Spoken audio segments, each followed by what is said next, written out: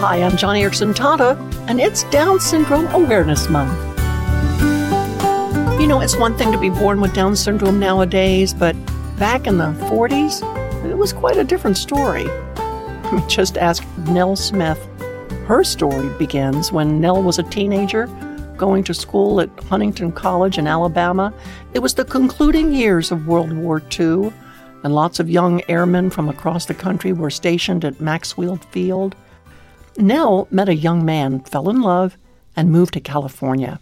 Nell gave birth to a son, but right from the beginning, something was wrong.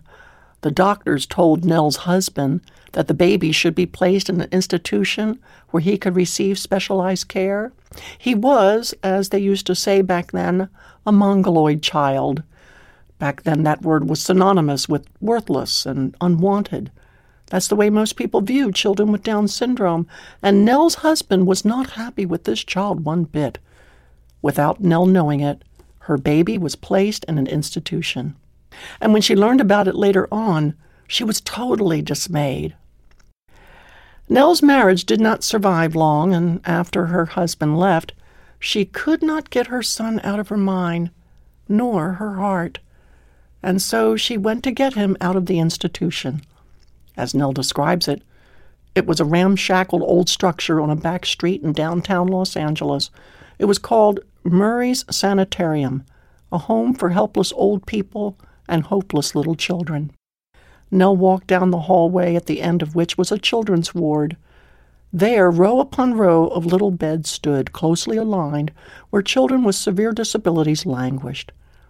Nell wrote me saying, quote, "Joni, there was my little son pushed away in a corner in a tiny bed with the coverlet and lying in a rancid pool of his own waste. His little back was covered with ghastly sores." Back then, Nell had never heard of the word infanticide. She did know, however, that in Hitler's Germany, handicapped children like hers were appointed to death. She picked up her little boy, held him close to her breast, and slowly walked out of Murray's Sanitarium. Her child with Down syndrome, she named him Johnny, became the light of her life. And once Nell became a follower of Jesus Christ, Johnny followed suit. Jesus became his very best friend, and as he grew, he was a great blessing to his family. Now, Johnny had many physical problems. That often happens with young people who have Down syndrome, but this young man lived to the extraordinary age of 65 years old, quite something for a person with Down syndrome. And dear Nell, she misses her Johnny very much, but she takes great comfort knowing that she will see her son in heaven, her son who, despite Down syndrome, had the mind of Christ. Because this is National Down Syndrome Awareness Month, I wanted to tell you Nell's story about her beloved son Johnny. As she wrote me in a letter, "I want to make a strong statement that all babies have a right to live. Only the Lord who created these children and gave them life has the right to say when that life should end."